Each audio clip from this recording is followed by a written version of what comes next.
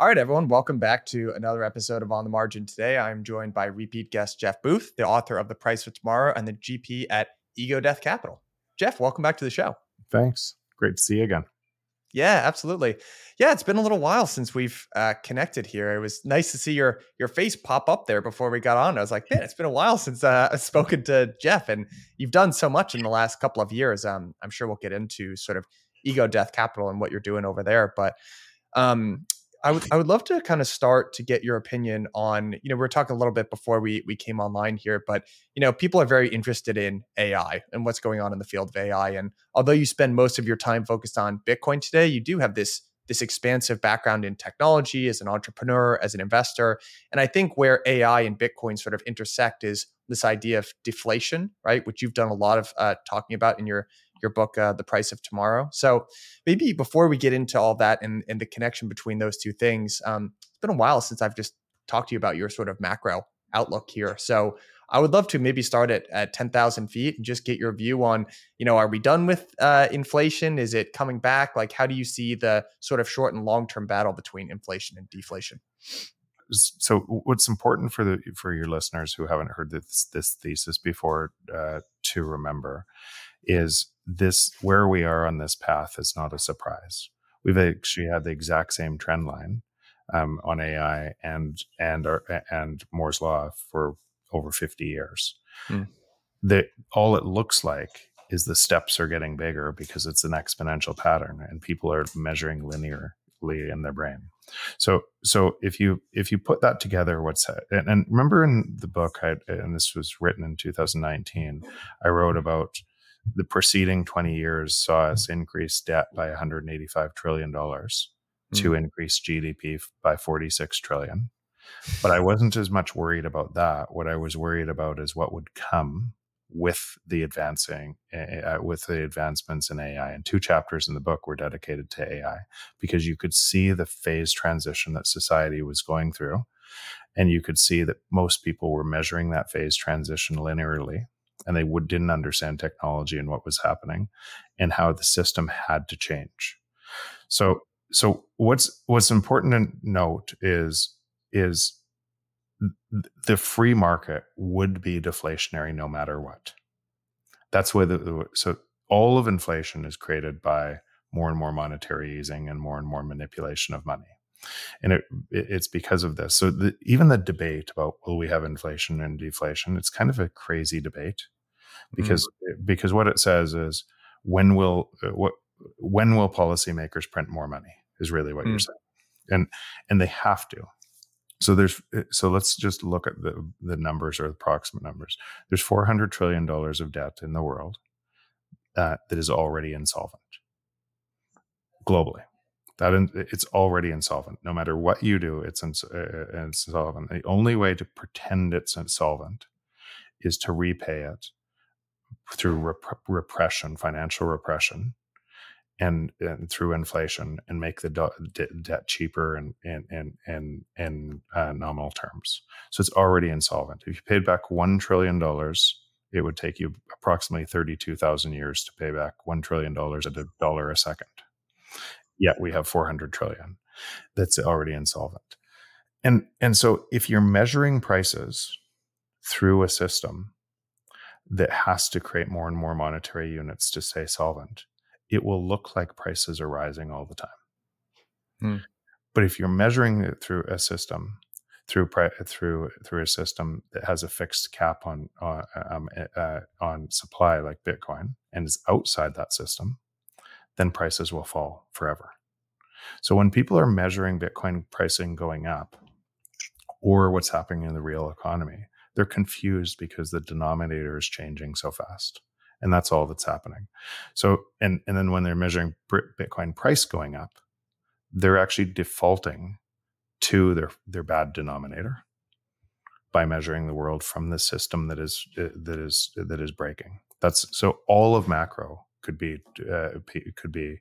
comprised in what I just said, and I'll make it even simpler. And in economics, and a law of economics is prices fall to the marginal cost of production. No matter what. It's why this video we're on right now is free, because there's thousands of competitors offering free video services and while there's competitors, they'll price it to zero and try to find and until the technology does the job, and then those entrepreneurs will go on and do a different job. It's why your photos are free. It's why the calculator app on your phone is free, and all that productivity is removing things from GDP. So there's less things in GDP. So you have prices fall to the marginal cost of production, period. Check mark. Number two, because of AI, which we can dig into deeper, you have exponentially increasing productivity falling to its marginal cost of production. GPT-4 launched GPT 3.5, but then 4 launched only a month and a half ago. And it's already free everywhere. You don't have to pay the $20 a month. You can get it free on a million different sites, and all of the different. So you have exponentially exponential productivity that should be falling to its marginal cost of production. And then the only reason why prices aren't getting cheaper at an exponential rate is because you have debt that would go immediately insolvent if you let prices fall, because you couldn't pay that debt back. Where do you get the money to pay the debt back? From your photos that are free. And now you Printing. now you see the paradox, but it doesn't make your photos more expensive. It makes the other things that haven't transitioned yet more expensive, like housing or food. But all of those things are going to transition over time too. And so what you're doing by pretending the insolvent and printing or trying to save the system, you're actually just concentrating all of the gains, all of the artificial intelligence gains, all of that productivity in very, very few hands. And it happens at a faster and faster rate. And then government has to get way bigger to try to stop the problem they created. Because as jobs are destroyed, as jobs are lost from and you've artificially created high prices just by monetary easing, where do those people go but the street? So look around major cities today and look at the chaos that it's causing. Those people fall out, and then they vote for government to increase government spending to be able to redistribute the money. And so that's why you see socialism on the rise, and on a predictable path all over the world, all over the globe, and the fights between left and right, because it's sitting on a base of and all of politics is literally just theater on top of printed money. So to maybe sum that up, there's the problem as you see it is this $400 trillion worth of debt.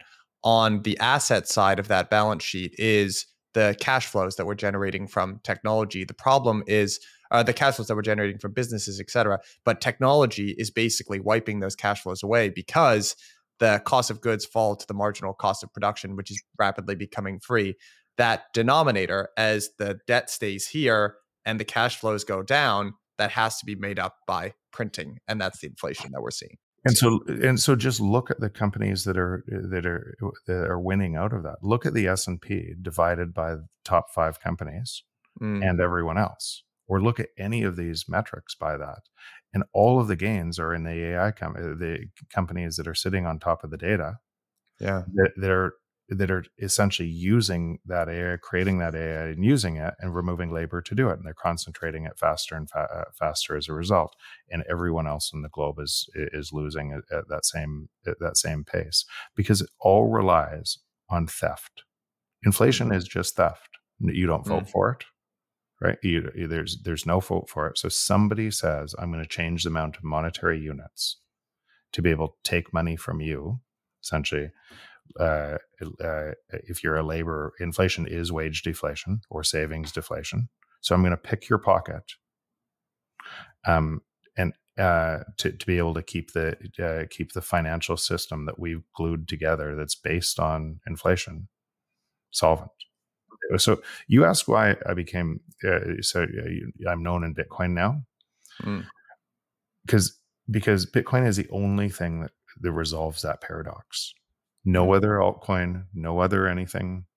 Bitcoin is the only thing that resolves that paradox. And so what's actually happening in Bitcoin is in my life, and what's happening there is prices are falling to the marginal cost of production when measured in Bitcoin.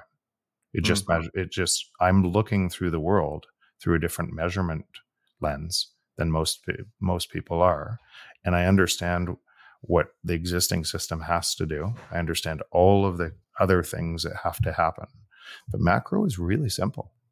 It's in this: prices follow the marginal cost of production. We have exponentially increasing productivity, and prices should be falling. Everything else is an illusion. Everything else is it's not an illusion. It is real, but it's only real because people are choosing to stay in that system and and make that system have power over them. Hey everyone, we'll get back to the show in a minute, but just wanted to let you know that we've got our permissionless conference coming up. This is the one that we do with Bankless. It is the biggest and best conference in DeFi. It's going to be in Austin, Texas this year, September 11th through the 13th. If you've been in crypto for a while, you know that bear market conferences are the best conferences because those are the ones that all the alpha's at.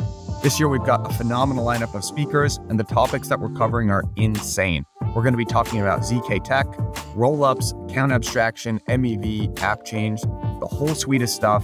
I cannot wait myself. So, because you're a listener of this podcast, you're also going to get a discount. Type in PODS20 and you're going to get 20% off your ticket. Click the link at the bottom of this episode and go get it now because prices go up every 2 weeks. I think it would be interesting to, some of these new technologies, right? People have described blockchains in these terms, but, new technology tends to be wildly deflationary. And eliminate revenues instead of creating them. Eventually, it might create more jobs down the line, and I'd be curious to get your, pick your brain on that. But, I'd love to sort of compare and contrast these two different technologies of, let's say, Bitcoin versus something like AI. There's actually a great quote our producer Will pulled from The Sovereign Individual. Or this is actually, I think Peter Thiel actually wrote this in The Sovereign Individual. In truth, the great conflict over our mega political future is only just beginning. On the dimension of technology, the conflict has two poles, AI and crypto. Artificial intelligence hold out that the prospect of finally solving what economists call the calculation problem. AI could theoretically make it possible to centrally control an entire economy. It is no coincidence that AI is the favorite technology of the Communist Party of China. Strong cryptography at the other pole holds out the prospect of a decentralized and individual world. If AI is communist, crypto is libertarian. So a bit of a different framing from what we had just discussed, but I'd be curious to sort of tease apart how these two different technologies fit into this future. And they fit in through the productivity gains. That's why I dedicated 2 chapters to it. And I said, remember when you might not remember the book, but in the book I said, our intelligence, human intelligence, is error correction.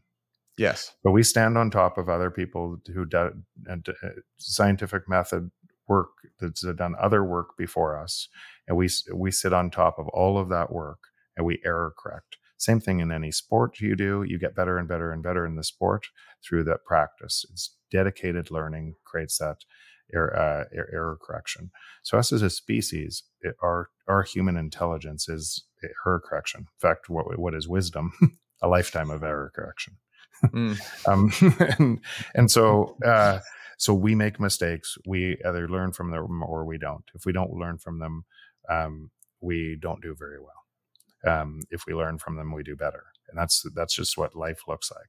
And computers are now doing that at a rate that is bumping up against our ability to do it at a faster rate. And they're going to get better and better. As the first people that are using AI today are actually essentially capitalizing on the win from making productivity better. And the entire, and if there was $100 available, that'll go to $60 and they'll win most of it. And if a company does that, they'll win most of it. If a person does it, they'll be more valuable to a company, then they'll win more. And then they'll be training the AI to remove their job or somebody else to do it better at the next step to win more of it. And so that will bring prices down, or should bring prices down, as essentially a monetary standard like Bitcoin would allow the prices to flow, essentially the productivity to flow to society in the form of lower prices, where you wouldn't have to work as much. Every year you would get more for less every year. but it's so hard to see from the existing system that it works exactly polar opposite. Mm. So these trends, when Peter Thiel talks about that, he's actually right. But they're unstoppable anyways. As far as AI, it's going to advance. It has been advancing for 50 years at the exact same exponential path. And people are measuring, essentially they're looking at this and they're measuring a screen of a movie, a shot of a movie, instead of watching the movie. And if you watch the movie, you know where this is going. I have a friend of mine, a good friend of mine, who runs a company called Sanctuary AI.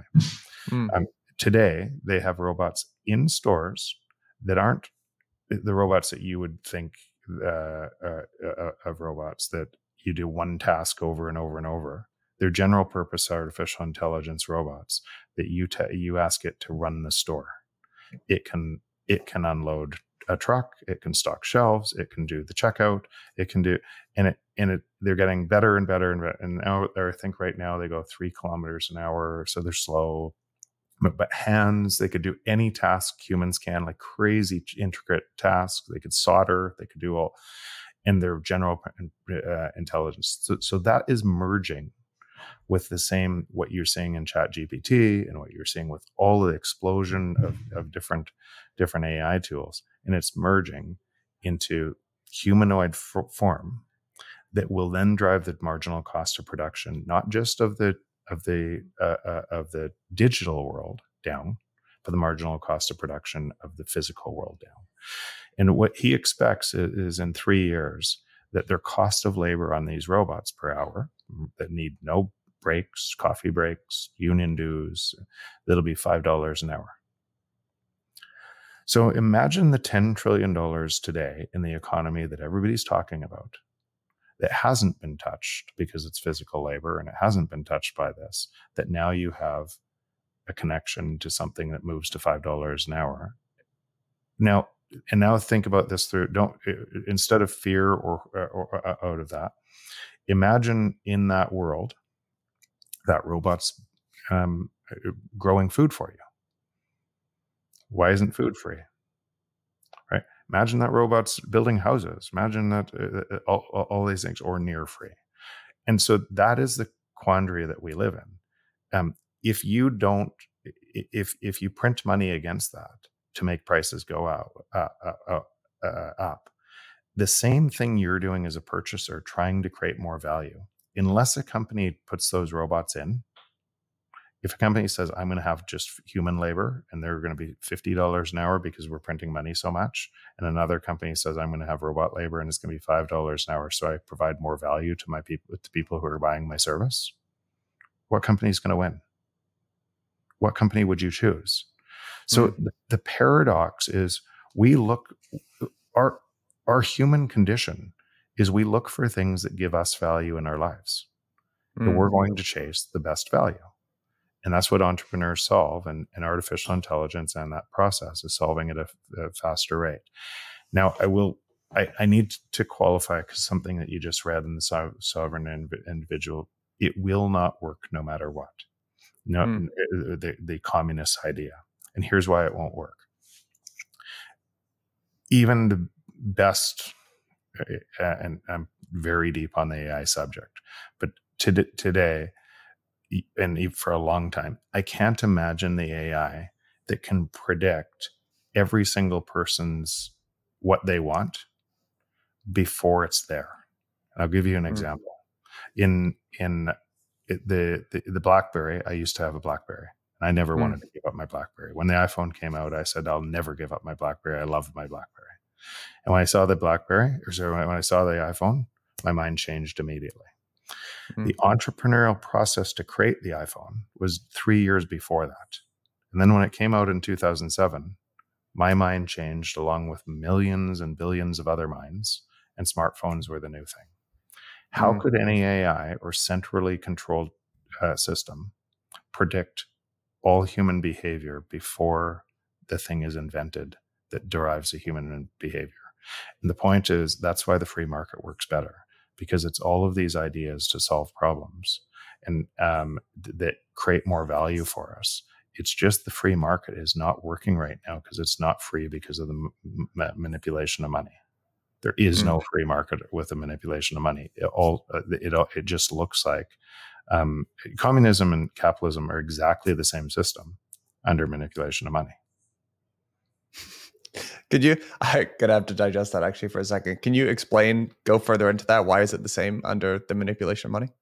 How could there be a free market if all decisions from the free market were based on manipulation of money? There is no free market. It's all a controlled market. It's who gets to manipulate the money and who gets to decide who gets most of the money. It's an illusion that we believe we live in a free market that is not a free market anymore. And that's what you're seeing breaking all over the world because people are very, very confused by this. I agree on the framework that you sort of laid out. Like, let's kind of get into the weeds of how you see this being resolved, because for the time being, like when we're recording this, right, there still is this massive wall of debt, right, and we have started to print, but we probably haven't ratcheted up, or the ratcheting up will just increase over the coming months and years. So I'm curious, like, how you actually see this sort of playing out. Like, how do we sort of transition here? What's kind of the best case and what's the worst case? So every country will be transitioning this differently, and there will be periods of calm. So if you look what happens in Venezuela right now, so at 114% inflation rate, or Argentina, 114% inflation rate, you would think everybody there would be Bitcoiners. What do? Most 95% of them, although there's higher adoption in some of these regions in Bitcoin, because it's protected families, saved families, allowed people to escape that country, because they could just move across borders seamlessly with all of the keywords in their head. Most people stay stuck in the system, and they make it stronger. Right, by doing so, they will march against the system. They will burn homes. They will break windows. They will try to elect their person in the system, and that system just gets stronger. And that system then controls them further. So if that looks the same all over the world, why would it look any different here? Because humans make the same. They stay stuck in a system. So really what you're saying, and this is really probably important for a lot of your audience, there's $400 trillion of debt in the world. It's already insolvent, period. You have a choice in Bitcoin to not pay it back and start anew and watch all prices against Bitcoin fall forever. And if you want to decide to stay in that system and pay it back, it will look over time a lot like some of these other countries. I can't name the exact time in each country, but there's a lot of problems coming out of this. And then in that time, if you go back to Argentina or Venezuela or another country that goes through these debt crises and pays it back through massive inflation for a number of years, or hyperinflation, or a debt default, one or the other, then their cost of labor and their materials is so low versus the globe, it starts anew, and everybody thinks they're winning again. And that's where I said period of calm, and then they're rug pulled again. And they do it over and over and over again. And just think about the rate that has happened, and you can see the rate increasing around the world if you're just following the trends, and the rate of kind of authoritarian countries and dictators getting elected, because in that system, people will vote away their individual rights and freedoms for somebody who will save them. And you see it everywhere. And so that is happening all over the globe at a rate. And now add technology is moving at an exponential rate today, and it's going to happen faster. And so this will play out all different countries all around the world. And what is happening is, if you're in Bitcoin, you're immune to it, or largely immune to it. You can have empathy for a lot of people that are going to go through it, but you're saving in a system that without counterparty risk that's outside of that system.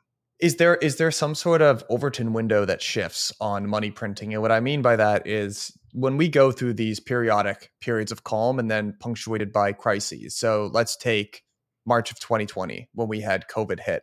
the response from the government was supposed to be one of strength from the Federal Reserve, which we're going to print as much money as we need to quell the problem. Don't worry about it. And that did it. It succeeded in quelling markets, created all these other side effects. It created inflation, financial price inflation, actual CPI headline inflation, but it was this show of strength and it worked. Do you think there's this Overton window shift at which the number that they need to print is so big that it actually starts to look like a sign of weakness, and people start to panic at the amount of money that needs to get printed, and people start connecting the dots more than they do now? You know what I mean by that? Yeah, all of these things could happen, but I would say that in my base case is this goes on for a lot longer and it hurts a lot of people in the process, and there's not a complete collapse. Remember when Argentina, Venezuela, Ghana, named country Turkey, when that happens in those countries first, all of their labor gets way cheaper, and it actually helps persist the U.S. System longer. And the problem with that is the military-industrial complex in the U.S. today. You can't reshore manufacturing, critical manufacturing, because it's outsourced around the world. And so that creates a real big problem that for the U.S. too, or almost the politics versus the national security apparatus that's happening today. But if you just go back to that, if you print money, so remember when that first happened, we're not worried about inflation at all. There will be no inflation. Then there's going to be transitory inflation. Then there's going to be persistent inflation. And it was an 18-month window of listening to essentially people watching a frame of a movie over and over and over. They're not, what you'll find is just about everybody you're listening to isn't predicting the future. They're predicting the present. Mm. They're walking outside and saying the weather's sunny today. And then all of a sudden it's winter and they're still in their bathing suit. Because even if you say that printing of that money, the $6 trillion, just walk through a longer timeline. Remember, TARP was supposed to be 350 billion, then it was 700 billion. I think that's and then 6 trillion. And the next one is a staggering number, because it has to be, because the debt is already insolvent. And if you let that start to unwind through a deflationary collapse, so people that are saying you can't let a deflation happen, they're right from the existing system. There'd be no food on the shelves. Because all the supply chains would stop. There'd be all the banks would fail, because every single thing down to the ground of your entire world you're measuring has counterparty risk to that 400 trillion. And that counterparty risk is everywhere.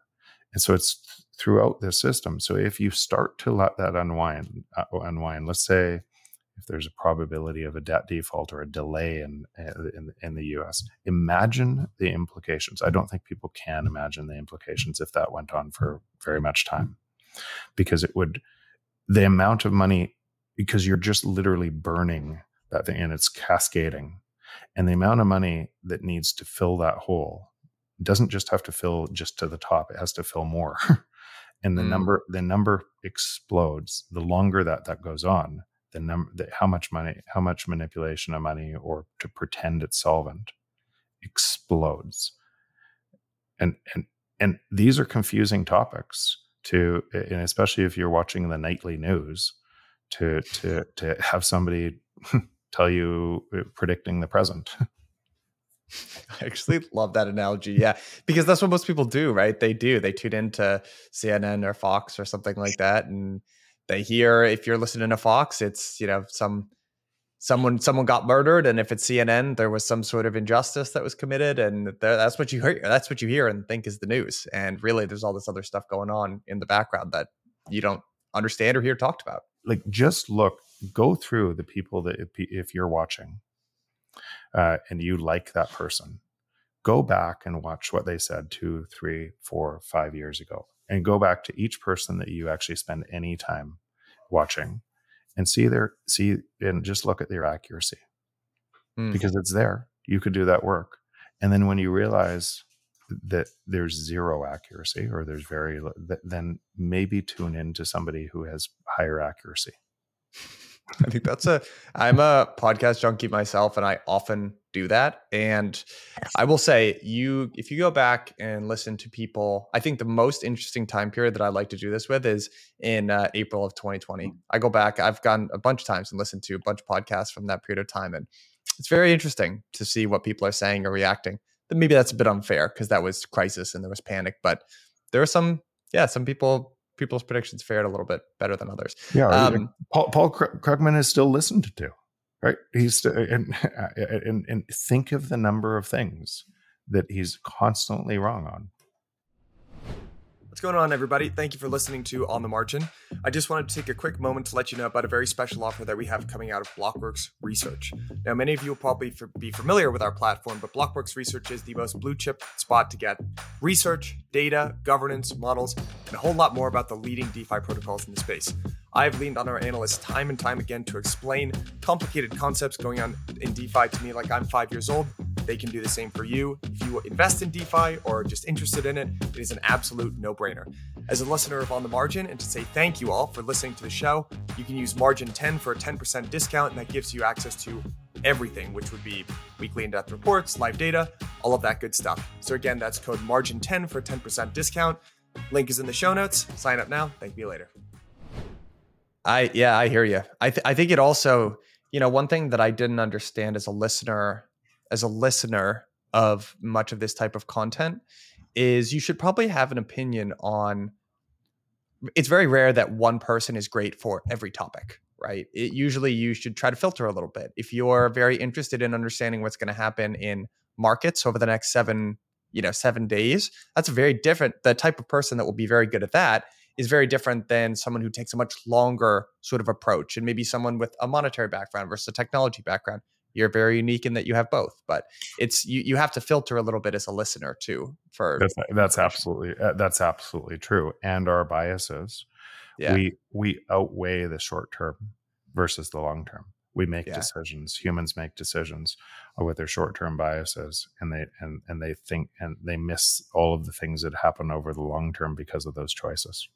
Yeah, I have a personal rule that I found to work. I don't know why it works, but I found that it does, both in terms of, for a while I was in charge of finance for Blockworks, and I found handicapping forecasts and take 30% off.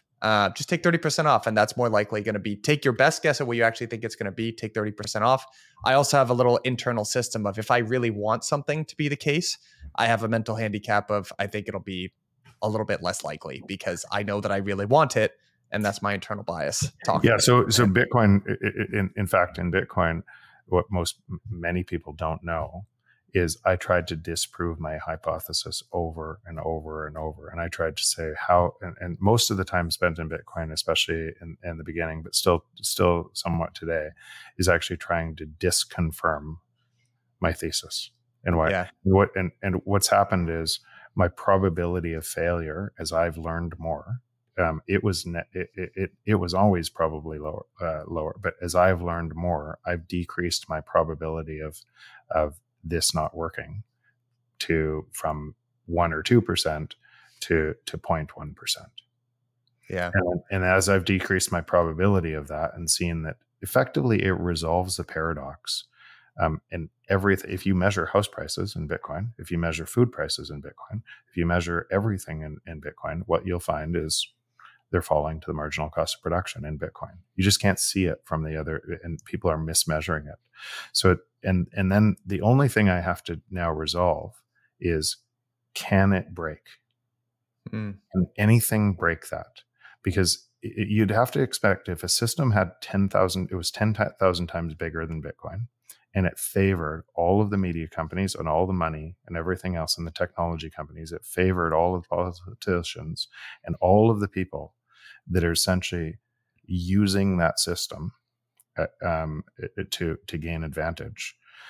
Then they would be at risk, because Bitcoin would favor the value producers. And so instead of favoring the rent seekers, it would favor the value creators. And so you would have to expect, if a system that was truly outside that system to be able to remain viable, it would have to withstand every attack possible.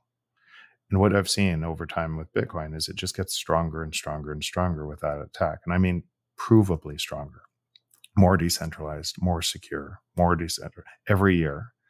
And as all of these attack vectors have come in, and now it's starting to build into second and third layers technologies that are building on top of it that literally change the world. So you're having a paradigm shift, and the people that are living on Bitcoin or more on Bitcoin are actually just. Have you ever heard William Gibson's quote?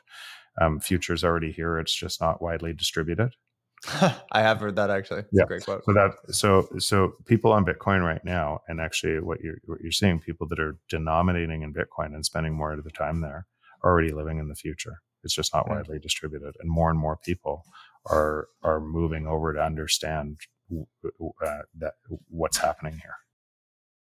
I read a book that describes, maybe is analogous to the future that you're describing, or maybe it's an interesting thought exercise. It's called Childhood's End. It's a science fiction book by Arthur C. Clarke, and the premise of the book is it ends up being something else. But the initial premise of the book is that, without ruining anything, a big alien ship sort of descends on the Earth, and they instantly solve all of Earth's problems. No more genocide, no more hunger, no more poverty, no more anything like that. It's basically solved, and it sort of starts. That's the hypothetical that it starts from, and it explores what would happen to the human race in that instance. And it was kind of interesting, some of the predictions that he made. One of the predictions actually was that people would consume, without work to do, they would consume up to 3 hours of content per day. That was supposed to blow people away. Now, my iPhone says 5 hours, minimum. It's just so depressing. But it was kind of interesting. And I would draw the parallel to what you're describing, which is, look, the thing that's real is, first of all, the amount of debt, our liability that we have outstanding. And then we have this deflationary force in technology. And that's the future, really, that we should embrace, is a money that matches up the natural underlying forces that are driving our economy and our organization. So in a sort of perfect world, I could see, look, instead of every year your money gets debased, you actually have more money. The question is, what do you do with your time? How do you find purpose? So I don't know if that's an analogy. What do you think about that question? So I wrote about that in the book, right? Because that is what's going to happen. And by the way, this is going to happen no matter what. This is what's happening over a long enough time period. This is prices fall to marginal cost of production. We would not vote for a system like that because there's too much personal incentive to either manipulate money or take advantage of manipulation of money. And I'll give you an example in that. Would you vote if a politician said, listen, every year your wages are going to go down, but up in real terms. So you're getting more for less. And no way, because what you would say is, I'm going to wait till it happens, and then I'll say yes. So because we wouldn't do that. You'd have to have a system that's outside of our control to be able to impose that on us. That's what Bitcoin does. It imposes that system on the human race, and the people that are participating in that, and more will participate, and that's where the world will move. Now, where does the time go? And I think I explored a little bit of this too. I don't believe in utopia, and I don't believe in dystopia. I think we're too fractured. We want too many different things for that type of world. We solve problems. We constantly are trying to find. And so as we do that, we'll find other things at our time. We'll move into productive things that we value to solve things that we value in our lives. Don't know what exactly that looks like, but it would be really hard to see what that looks like from a system that is keeping you in perpetual fear today. I think that is the challenge. It's one of those things where I do feel like at the beginning of early technologies, like there's a clip that I've shown a million people at this point, but it's Bill Gates talking about the internet in 1995. Yeah. Just so good on Letterman. And he's trying to describe what you could do with the internet. And he uses this example of, well, for instance, you could watch a baseball game streamed on your computer. Letterman goes, you ever heard of a radio? Does that ring a bell? And it's much easier to tear something down, especially when the thing is unknown, but the unknown, the new thing ends up usually being directionally correct. And that's sort of what I've always thought about this kind of stuff. Now, remember, and this is why this is really hard to see in Bitcoin too. But remember what the internet was going through. It wasn't just a product. It's way bigger impact on our lives than, let's say, the iPhone, which sat on top of that protocol stack. So the base layer of the internet was TCP/IP, and it was developed by DARPA in the 60s. And protocols harden. They ossify. And they have to harden because if the base layer of the protocol is at risk, everything built on top of it is at risk. So then layer 2, layer 3, layer 4 was HTTP. And that didn't come out till 1989. So remember, protocols harden, and then no one can see what's possible on the next layer until the next layer is there. Then entrepreneurs race in and take advantage of their imagination on what they can build on top of that next layer. So remember in 1995 when Bill Gates said that, and by the way, remember he was also late to some of the stuff on the internet. He was, yeah. Right. Right. So remember when he said that, 1985, that was 6 years at 1995, that was 6 years after HTTP. And that was 6 years after entrepreneurs started doing this. And you didn't have the iPhone until 2007. You didn't have Google to 2000. We take for granted that all these things have been this what we're doing right now. This video podcast that can touch millions of people in an instant now, where it didn't look like that before.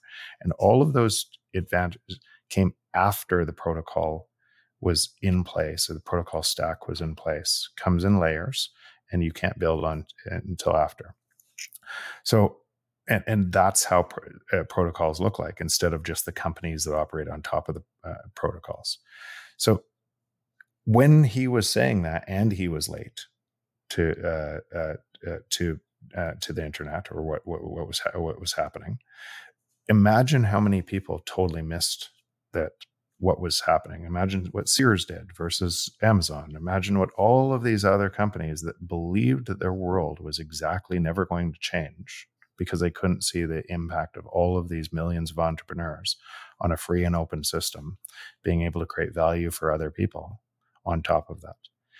Now extend that thinking. If it happens, if that's the way the world looks, and you can see what it looked like in that wave, now what does it look like if now you've incorporated a peer-to-peer internet, essentially a Bitcoin base layer that is tied to energy, so it chases energy abundance around the world, provides a pricing mechanism to energy abundance, and most people are looking at Bitcoin as just a store of value, and then Lightning comes out, and then Fediment comes out, and some of the layers on top of this are just early. And entrepreneurs are racing to them. And what I can tell you is why this is so exciting is it literally changes the world, and people are pricing it as most people don't even have any clue what Bitcoin is. They're still measuring it from the existing system when it's a protocol change to society. Jeff, talk to me about that last bit. I would love to maybe dig into a little bit of your activities at Ego Death. And you mentioned some of the things that are happening on top of Bitcoin. Maybe it's Lightning. What are you interested in sort of investing in? If you could kind of outline the thesis of the fund, and then what are some of the interesting projects that entrepreneurs in Bitcoin are looking at building? So the thesis of the fund was effectively what I just said. So what would a protocol stack that had to ossify look like, and what would it look like to everybody else? And then where would other things be built? Because you could do nothing on Bitcoin. Bitcoin, the only thing you could do, it was decentralized and secure, and it was provably decentralized and secure, but it had no utility because you could only do 5 to 7 transactions a second. So the strength of it as a base layer was the decentralization and security that actually put a pricing mechanism to be able to chase abundant energy. So to tie a physical world manifestation of energy into proof of work and decentralize and created decentralization and security as a result of that.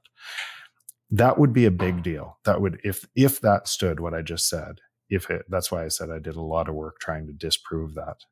That would be a huge deal, because it would allow a transition from change, but you couldn't do anything on it. So all of the other coins that came up saying, I have a better Bitcoin, I have something else, and had to make a trade-off and do something different to scale, make perfect sense in a free market that's trying to find a better value. Make tons of sense. But I asked myself, what is the utility of those things that have to either centralize or be insecure? And there's no utility. But I understand why entrepreneurs chase them. I understand why businesses invested them. And in the early going, Bitcoin did really well. So I'm going to create a new coin. I'm going to create Dogcoin. I'm going to create this. It's going to do really well too. And a whole bunch of money chases it, and it creates a loop similar to the loop in the financialization of market, where while you're driving massive liquidity, lots of things can grow and look solvent that aren't solvent. So what the thesis of the fund was, it was just emerging layer 2s and layer 3s. They were just starting to happen, that this incredible wave would build on top of Bitcoin, because now you had a stable and secure base layer that could be built on, and you could solve scalability on the second and third layers and offer everything else that those alternative coins could have done on top of Bitcoin, while retaining decentralization and security at the base. So, but it was just emerging. It was like the internet in 91. It was like, and so what would it look like as a fund who was counterintuitive to everybody else, to building kind of in the space that didn't have long-term utility? What would it look like? It'd create a value fund that a real base that built the future of what that was looking like. That. So that's why we started the fund. And the projects we look at for, quite honestly, sometimes I don't even know. Sometimes you see something over here with Lightning, you see something else, you see an idea over here. The most exciting projects are the ones that aren't just copies of what we know today. Like, we wouldn't have, out of the existing, when the internet was started, you wouldn't have thought of building the iPhone. You wouldn't have thought of building at Google. You wouldn't have thought of building Facebook. These are new ideas with technology that did something different. Most of the first wave of companies were I'm going to do faster the same thing I did before, right? And so that's what's happening right now in some of those. And Fediment's a good example, or Fedi is a good example, that it's early, but it actually creates a federated operating system. It's almost like as it rolls out, it could look like Apple without the fees to Apple from the App Store to use their operating system, where the entire globe can build to it and offer modules. It solves it helps the self-custody problem in solving, because a lot of people are worried about self-custody on Bitcoin. So they risk their coins on exchanges because they trust somebody else. So it allows you to essentially trust a group of guardians, and I could say that guardian, those guardians could be my family. And so I could create my own federation with my family, and if I ever lost my coins or my password, I could just say to my daughter and my wife and my son, "It's me. Can you?" And so it kind of solves that problem. But think about what that also does.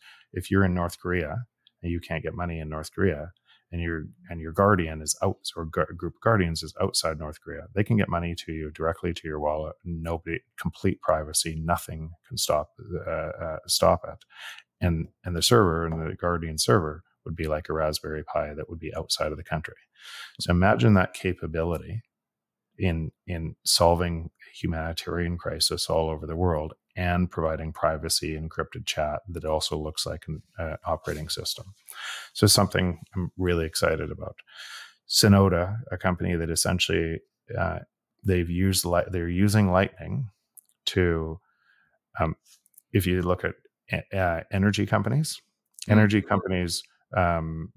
one of the biggest markets around, Yeah.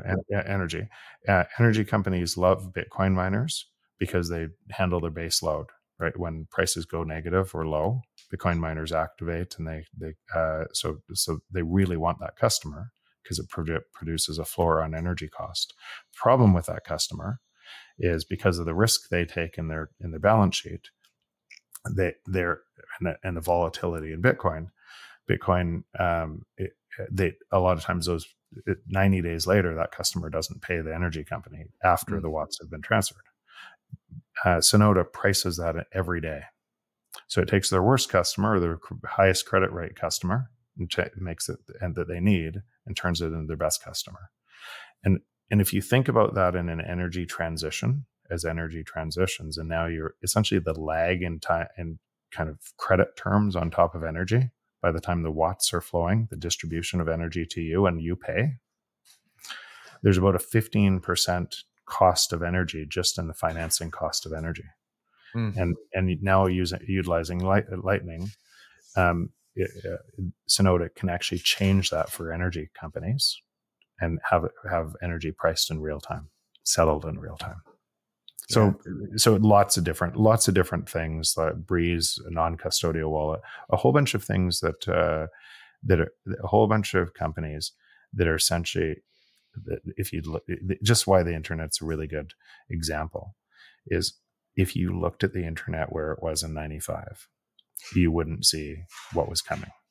If you're looking at Bitcoin through the lens of what you think is there right now, you have no idea what's coming.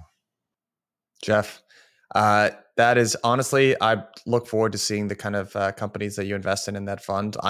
It's probably a space that I should pay more attention to, and I'm just really interested to see what you do.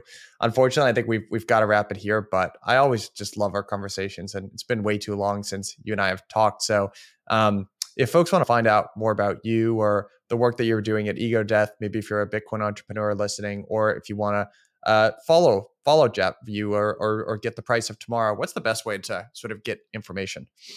Actually, that's important. Go to my website, jeffbooth.ca, because I keep an updated list of any social media that I'm on. I'm not on, and there's so many frauds out there trying to claim, trying to take your money from you. So go there first. I am on Twitter. I'm on Nostr, but check the proper address through that website. That's probably best. We'll link that in the show notes then. Jeff, this has been a very fun conversation. Thank you so much for your time. And yeah, we'll have to not let 2 years go by next time. It's been too long. Awesome. All right. Thanks, Cool. Michael. Bye, Jeff. See ya.